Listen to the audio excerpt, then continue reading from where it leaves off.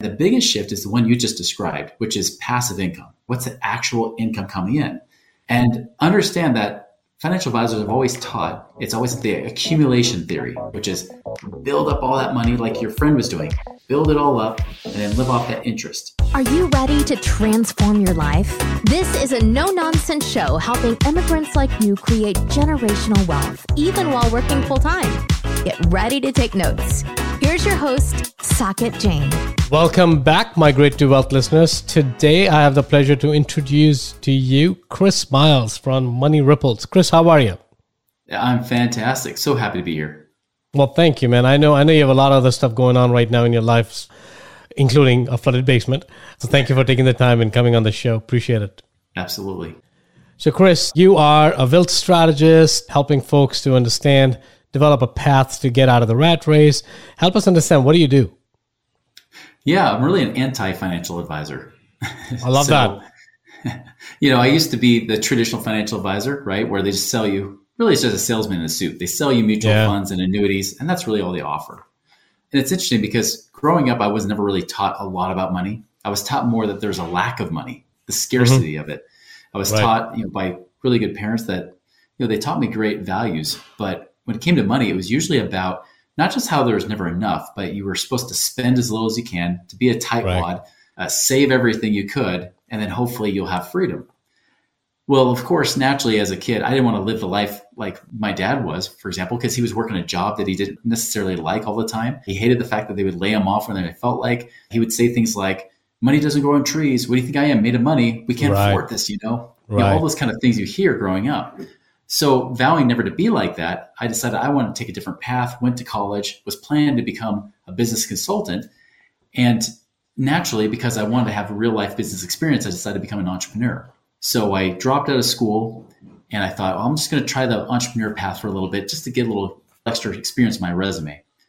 Well, when I dropped out, I found that the first one that came up that intrigued me was being a financial advisor. I didn't know at the time that they would take anybody off the street as long as you could pass a test with 70% and not have a criminal record. I didn't realize they took everybody. So I was trying to impress them, see if they let me into the good old boys club. And after some time, I started to realize I liked it. I liked being an entrepreneur. I liked having control of my own time and my own freedom.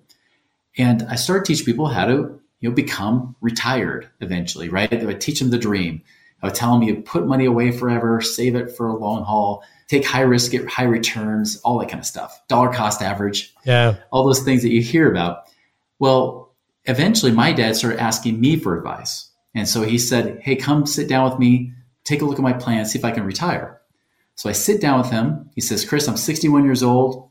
What should I do now? I looked at everything and, he had saved in his 401k, was doing a great job there.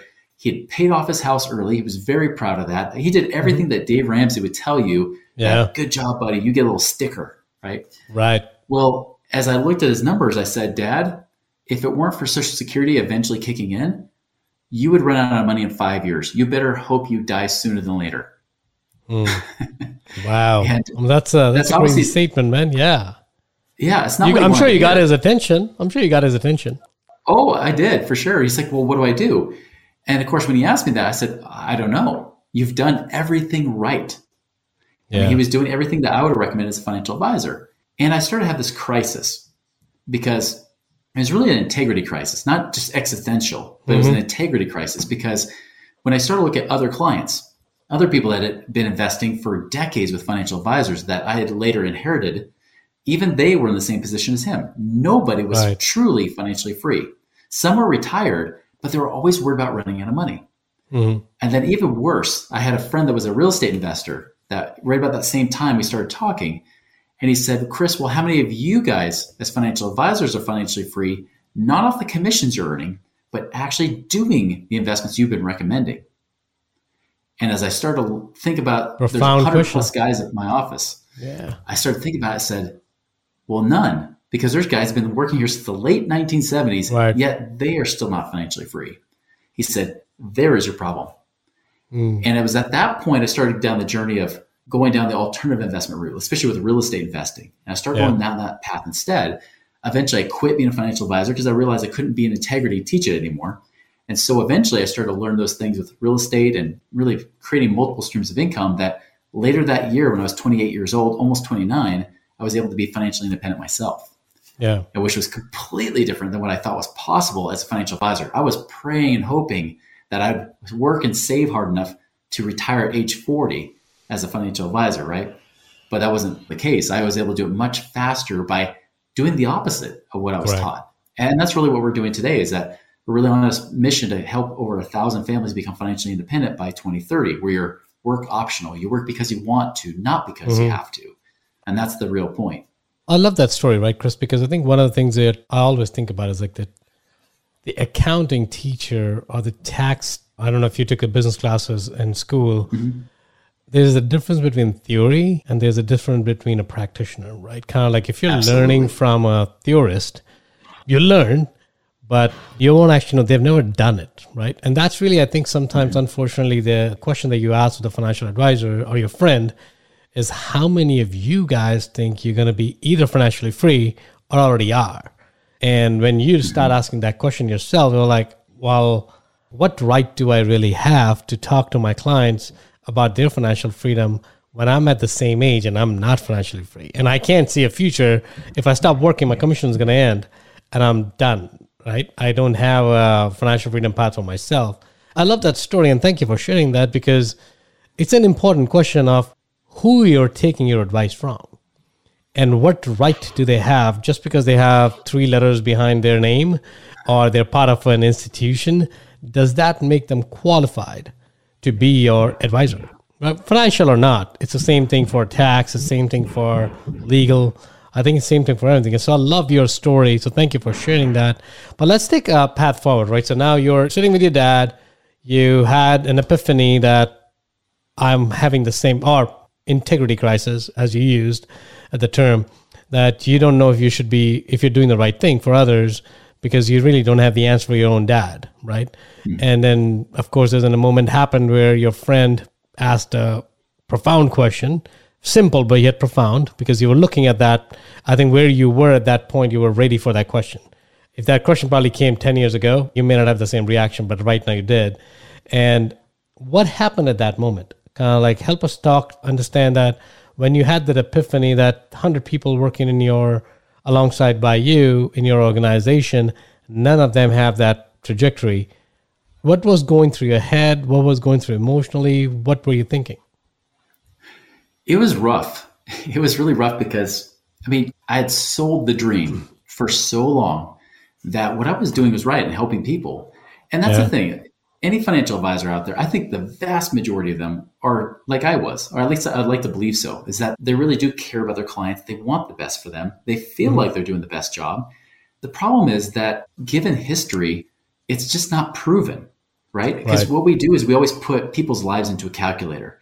Wouldn't it be so wonderful if our life could just be put into a calculator and everything works out exactly the way it should? Right. So for example, I would show people even in their 20s, right? Because I'd work with a lot of younger couples like my age at that time. And I would say, look, you put away $100 a month for 40 years and at 12% return, because I believe that the stock market actually returned 12%. Yeah. Look, you'll have $1 million. So ta-da, you're a millionaire. Isn't that amazing? You just have to start now. And so I would sell that dream of how important it is to start today, keep saving, and let that money compound and grow. That compounding interest, the 8th wonder of the world, which, by the way, Einstein never said that. Oh, wait, he did not? No, compounding numbers. He was referring to in science, compounding numbers. Compounding numbers, But he was never talking about compounding interest with the financial sense. That was something that financial advisors and network marketers came up with, right? I'm sure. So that's the problem. And that's the thing. I was telling people, take high risk, create high returns. Well, it was interesting because when I started to question everything, with my friend Doug, right? He said, hey, come to this investment seminar with me. It was a bunch of real estate investors putting on locally here in Utah. He says, we're putting on a seminar. Come take a look. And as we're sitting there, a guy got up that was kind of like a financial advisor of sorts, right? He was more of an insurance salesman, talking about infinite banking and stuff. Yeah. But they're talking about like that and real estate investing and whatnot. And he started bringing out the question. He's saying, well, they say you're in it for the long haul. Well, if the market goes down, how long does the long haul become? Which is what my dad experienced, right? Because in Y2K, right before I met with him, he had more money. And then he saw coworkers making all this money in tech stocks. So he moved his money more into the tech sector, and then bam, Y2K hit him and he lost a lot.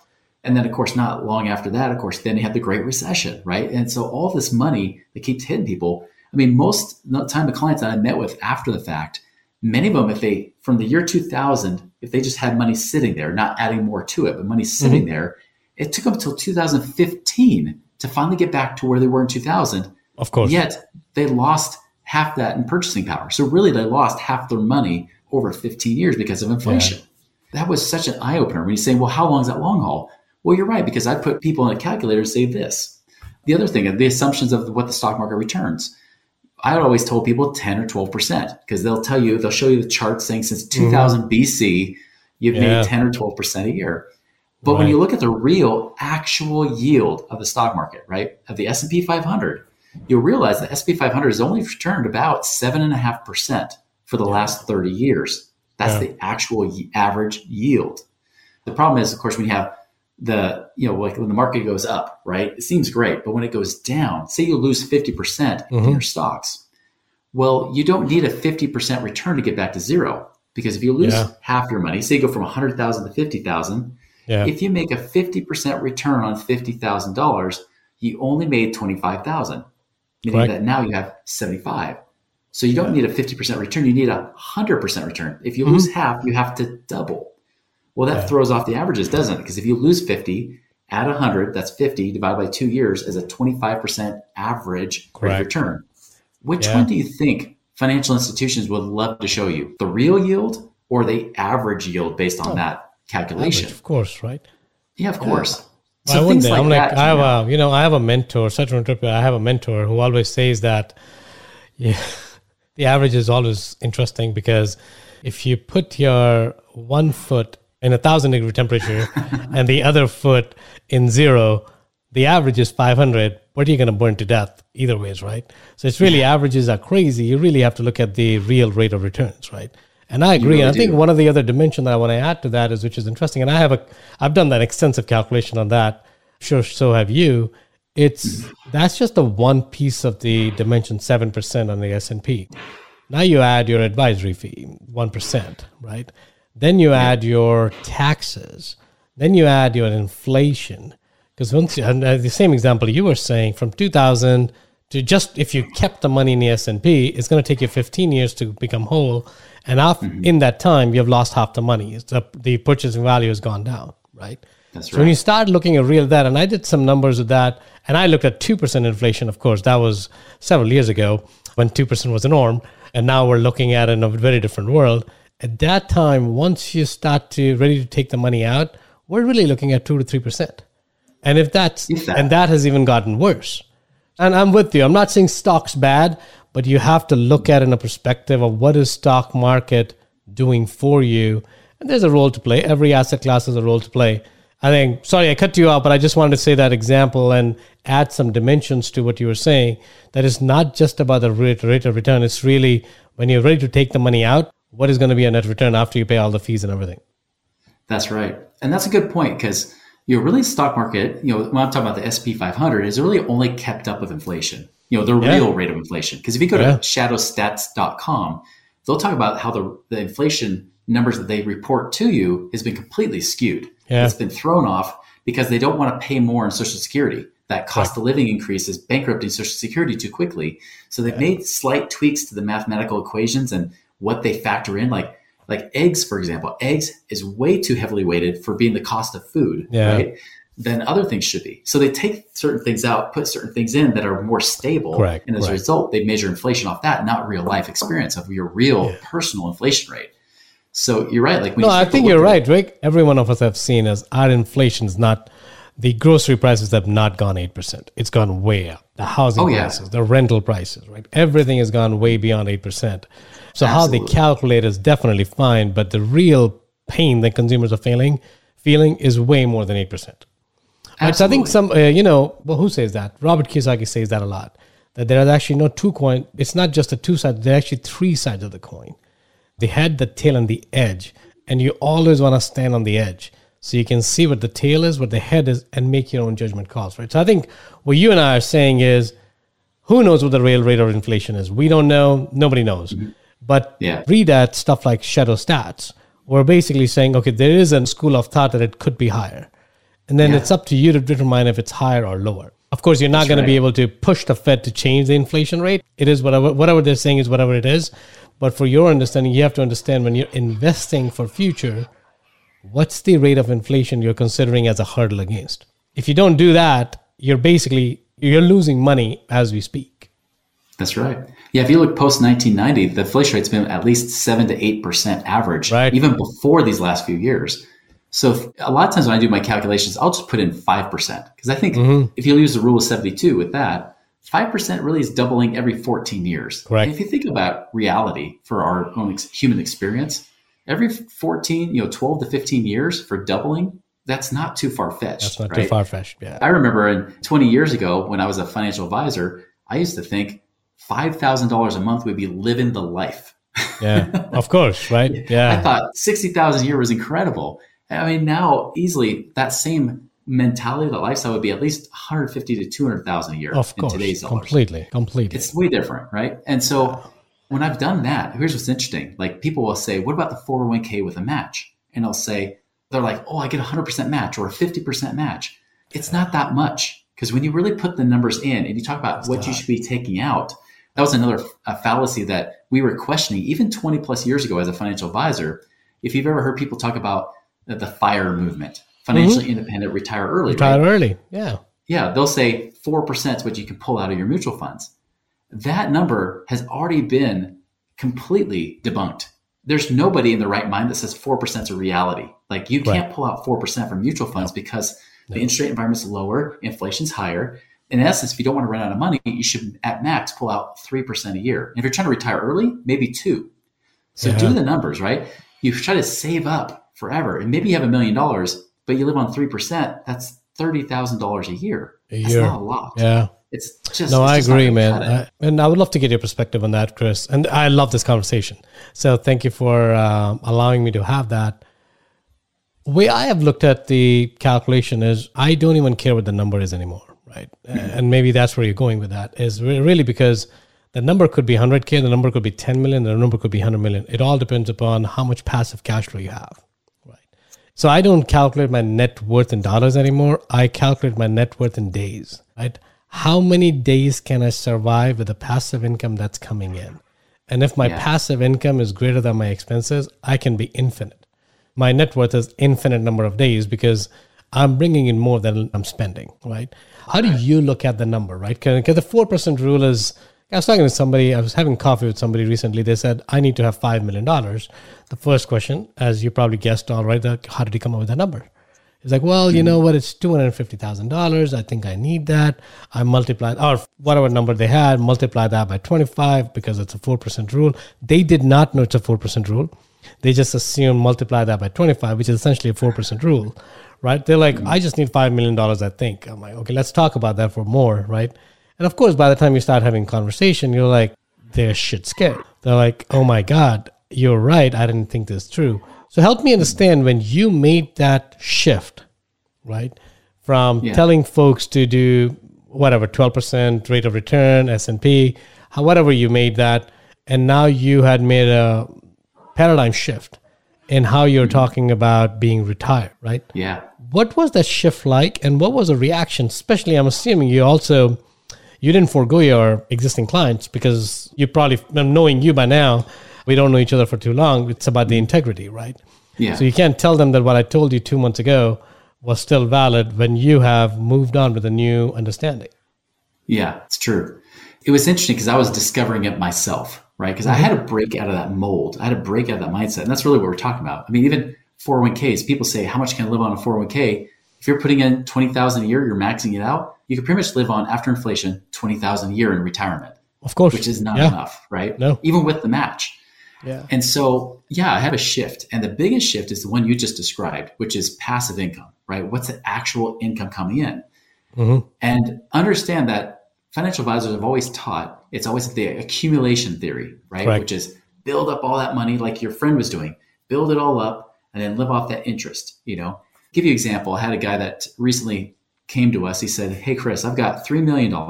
I'm saving $200,000 a year. So this guy is beyond. Just so you know, the average 401k balance is about $103,000 as of Fidelity's numbers just a few weeks ago, right?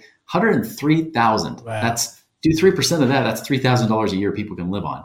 For the person that's over age 65, the average is about $250,000. So still $250,000, 7,500 years, not enough. This guy had $3 million. He was in the fraction of 1% of people. And his financial advisor said, because this guy, he wanted, similar to your friend, he wanted $500,000 a year to live on. He didn't need that much. His burn rate, his actual expenses were closer to about $250,000 to $300,000 a year. But he wanted freedom, right? Sure. He wanted to do whatever he wanted, whenever he wanted. So he said, 500,000 a year is my goal. He's 52 years old. Financial advisor ran his little numbers, came back and said, listen, if you keep doing this for the next 13 years, including saving a couple $100,000 a year, given the 4% rule, he said, you'll have $18 million, assuming, of course, that you get a 10% return in the market. You'll have $18 million. And then with inflation, you can live on that $500,000 a year. Now, of course, I knew he was talking about because, $18,000, 3%, just like 56,000 a year. Really, even he wasn't really factoring in much inflation at all. So he was hardly factoring in inflation. He was using a higher number than he's supposed to. I told the guy, I said, listen, if you really go off his numbers, you're probably going to be 70 years old. 70. Even though you've got more than almost anybody, 70 before you have a $500,000 a year income. Yeah. Or you do this. I said, this is the thing I had to switch in my brain from a financial advisor to an investor, right? Which was passive income. You want income, right? Correct. I said, $3 million, even if all we made is 10% a year, and there's some that can pay more, some that can pay less, but 10% is pretty standard for what my clients get in different deals. That's pretty average. 10% a year, that's $300,000 a year. You add that to your $200,000. That's $500K right there, right? You can pretty much retire today. Yeah. That's what I told him. I said, listen, that's $500,000. That adds another $50,000 a year on top of your $300,000. In roughly about 3 years with compounding, you would be at that $500,000 a year. Not at the age of really closer to 70 if you go off this other guy's advice. But in 3 to 4 years, you would be at that $500,000 a year mark. And I said, I already know you don't even need $300,000 a year. You could retire this year with that amount of money. Isn't that interesting, Chris? That is such an interesting statement, right? I think people wait for a number to figure out, can they retire? I think it's the wrong question. It's really a wrong question. What number do I need? It's not that question. It's what is the lifestyle you want to live, and what does that equate in terms of the number of dollars as expenses? And then let's figure out, can you somehow create that income passively to meet or beat those expenses, right? That's right. Most people can retire. Sorry, go ahead. Oh, I mean, it's probably the same thing you're about to say, but that's why we distinguish between financial independence and financial freedom, right? Yeah. Financial independence means you can pay your bills, and that's surviving, and that's good. That's amazing. Most people will never be able to do that in their lifetime. Yeah. But then financial freedom is going above and beyond that. It's allowing you to do whatever you want with whomever you want. Correct. So how are you seeing the shift in your clients now, Chris? So I don't know if you still, when you made that transition, how did you engage with your current clients at that moment when you were still a financial advisor, when you hadn't completely switched over? What was that looking like for you? Yeah, well, initially I vowed never to teach about money again. So when I quit, I felt so horrible inside. I felt like I was a liar and a deceiver that I didn't even want to talk about it. Correct. But funny enough, when I was on my own journey and I was excited, that's the thing. The people who were closest to me saw that something shifted in me, because I went from just being the scarcity-driven financial advisor to all of a sudden you really having hope, right? Hope for myself, hope for my family and everything else. And so they started to say, well, what's going on with you? I said, well, here's what I'm learning. I wasn't quite financially independent, but I was getting there. I said, here's what I'm learning. And they said, that's awesome. Like, I want to learn that too. And naturally, and I was just telling them, like, listen, I'm not qualified. I'm just learning this myself. But it didn't matter. They wanted to learn what I was learning. And so it started creating powerful conversations. And eventually it started leading other people, because they would talk too. And other people would come ask me questions. I'm like, well, I'm not a financial advisor, right? Yeah. If anything, I'm against financial advising. Correct.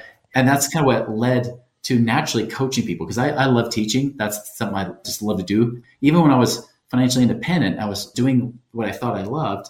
I was actually teaching ballroom dancing at the local university. That's awesome. I was actually, I was one of the nation's top amateur ballroom dancers about 20 plus years ago. And then I was even coaching teams and people like dance teams and whatnot. And so I always loved teaching. And that's where I just naturally gravitated that direction. That's why in 2007, I came out of retirement to teach what I'm doing today. Even the recession kicked my butt, where I was back in the rat race. So I stopped teaching people how to get out of the rat race for a number of years until, again, 2016, I was out of the rat race. So about 2015, 2016, I started teaching that again. And that's kind of what we've evolved, right? Is helping those families now become more financially independent, not just improving their cash flow, but also getting to the point they have enough passive income to work because they want to, not because they have to. Correct. So give you an example. I had a client in California where he just retired from the military. He had $1 million in his retirement plan. So he was one of the few of the proud, no pun intended. Plus, if he ever heard this, he would get mad because he wasn't a Marine. He was National Guard. So he was not the few of the proud, but he would say he is still. But he said I had $1 million. I went to my financial advisor. He said $30,000 a year. So that financial advisor actually taught that. Yeah. Well, he knew in California nobody can live on $30,000 a year. That's basically homeless. I don't think anyone in the U.S. you can. That's fine. No. Yeah. Maybe Mississippi, and even then, that's rough. Maybe that's a tough life, right? It's just so hard. And think about it: you're a millionaire and you're living in poverty. That just doesn't equate. So he came to us, and so he started doing different investments. Like we did a few turnkey real estate rentals, right? He did a few of those. He got into some syndications, even some things both real estate as well as oil and gas based. I did some of those things as well. And the next thing you know, after doing some of the funds and syndications and turnkeys, that kind of combination to diversify him, now his $1 million is producing about $13,000 a month. He used some home equity too, so we're offsetting payments to the home equity line of credit. He's actually netting about $11,000 a month, not $2,500, and then you have to pay taxes on it like you have to with a 401k, right? He's netting $11,000 a month, and some of that's even tax advantage because it's based in real estate. Correct. I think that's the beauty, right? That's the beauty of what we talked about, the paradigm shift. It's if you bury your head in the sand and the only thing you look at is stock market, because that's the only thing we've been brainwashed. I'm pretty open about it, that I'm not a big fan of Wall Street. There are certain things to learn from the Wall Street, and you can use that techniques and use that strategies to essentially then use it in your own investment style, right? So you can learn to grow your money outside of Wall Street and take control. It takes a little bit of time, right? It takes a little bit of understanding. But it's not rocket science. It's really not. If you and I can do it, anyone can do it, right? But you want to have to do it.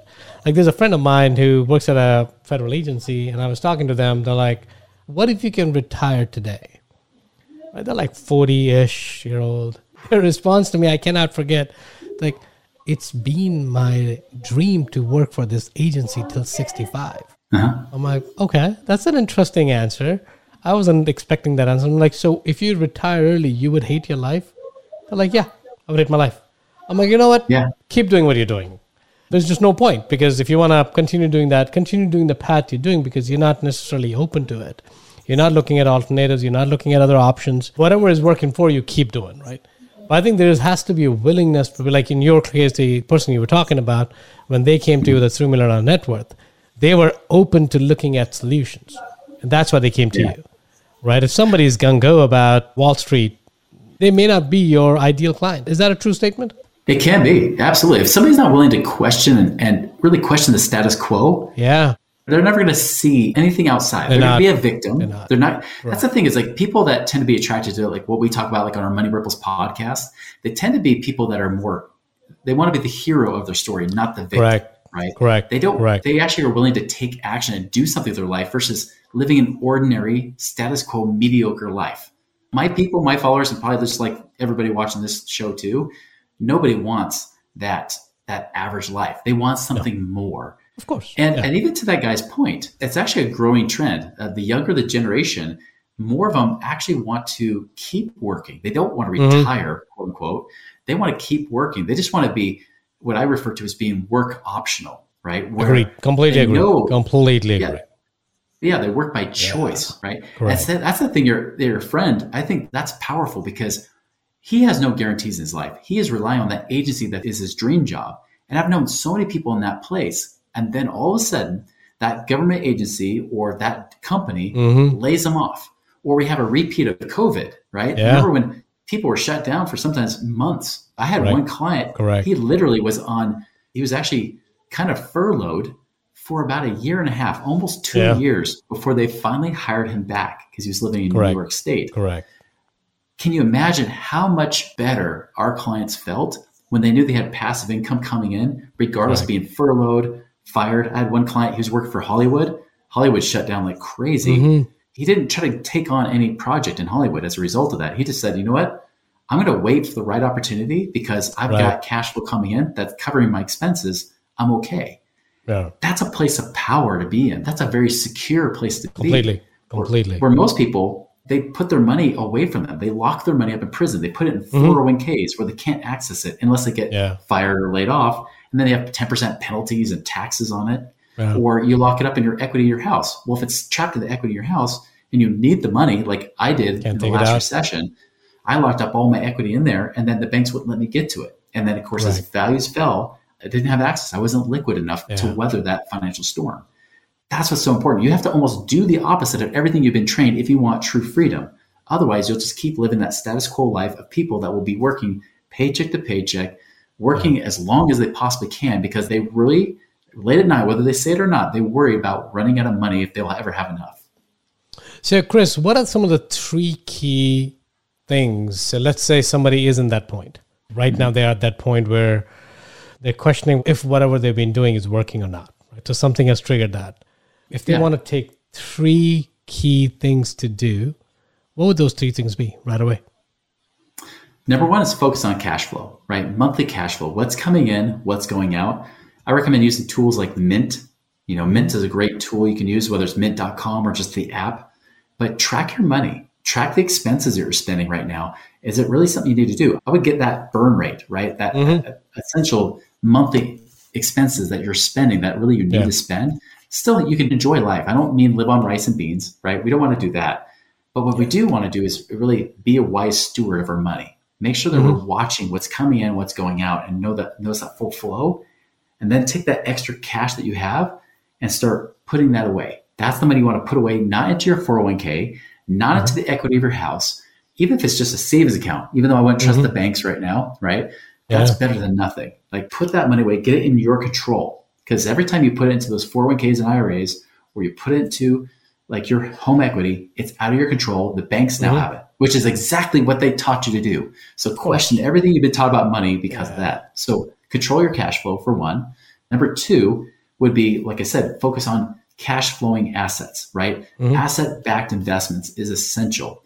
When people are trying to gamble their money in the stocks, right? And I used to be a stock trader, understand. I wasn't just a financial advisor. I actually taught people how to trade stocks and options.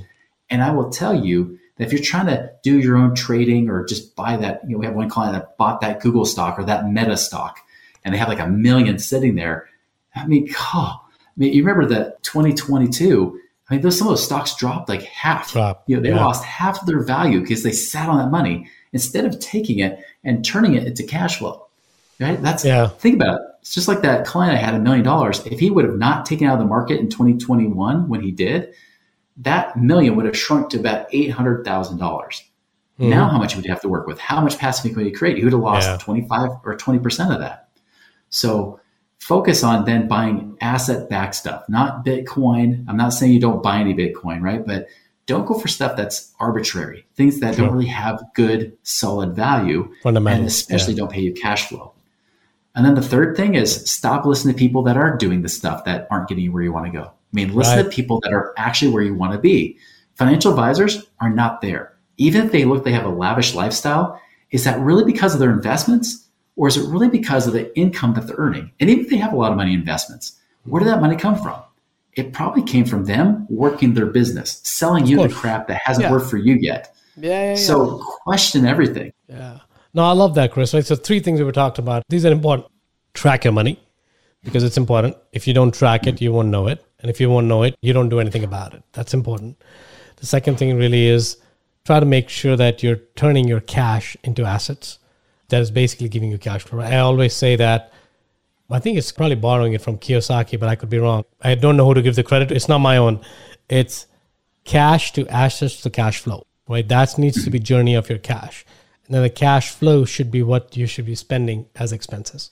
If you're covering your expenses from the cash you're saving, We got to figure that out, how to convert that. Now, it may not happen overnight, but it's going to take some time and it'll get there. You want to convert your cash to assets, which are cash producing, and that cash needs to be converted into cash flow, which needs to be used for your living expenses. Right? If you can create that path, that's great. And the third thing you talked about is pay attention to be the guard of your own mind, right? Who you're letting inside your head. It's very, very important. I think Jim Rohn Get your money out of prison. Get your money out of prison. Make sure you're not listening to folks who are basically who are re-emphasizing the fact that's been known to not work for anyone, but people are still selling the same stuff, right? So really these three things. I appreciate that, Chris. So Chris, we're coming towards the end of the show here. I'm going to ask you two questions. The first question is going to be, and I think I know the answer because that's a conversation we're having. If you were to go back to your 20-year-old self, what are some of the key insights you would give that person about money or not? Yeah, same thing I've been teaching some of my 8 children, right? Especially the teenagers, is focus on that passive income, like getting that money to pay for your bills. Don't try to put it away forever, hoping that it'll be there someday. Focus on actual, real, tangible passive income. Right. That's awesome, man. Love that. So you've been consistent in your message. It wasn't a test, but you passed. Last question, Chris. What is something that humanity should migrate towards? You know, I feel that humanity is really migrating towards, I think, reality. Well, in some ways, because I think we're seeking more reality and authenticity than ever. Because the truth is that there's so much fake out there. I mean, even AI, and all the fake that's coming from that. And there's all the media, and the media is fake. I mean, I tell people all the time, you listen to media, and guaranteed, you're going to be losing, right? You'll be behind the trend when it comes to becoming wealthy. You'll end up having average life. So I think people are really seeking truth. Even though it's hard to find where it is, people are really wanting to find truth. Yeah, no, I love that. Love that, Chris. Thank you again for doing that. Chris, my friend, you've shared a lot of insights with our listeners. Thank you for doing that. Thank you for being open to my questions and appreciate your responses. If people need to find you or may potentially work with you, where can they find you? Easiest place you can go to is moneyripples.com. And you just go on there. There's plenty of free education and tools on there. Even our podcast you can find, which is the Money Ripples Podcast. Great place to go. Perfect. Well, Chris, on that note, my friend, thank you again for being with us. Good luck with your basement. Hopefully it gets resolved ASAP. But thank you again. Such an honor. Thank you. Take care. If you got value from this episode, you might consider sharing this content with a friend. But most importantly, be sure to take action on what you've learned. One way you can take the next step is to connect directly with Socket on an investor call. That link is waiting for you in the show notes below. The content of this podcast is for informational purposes only. Please consult your own advisors when making any investment decisions. Keep listening. We'll see you on the next episode.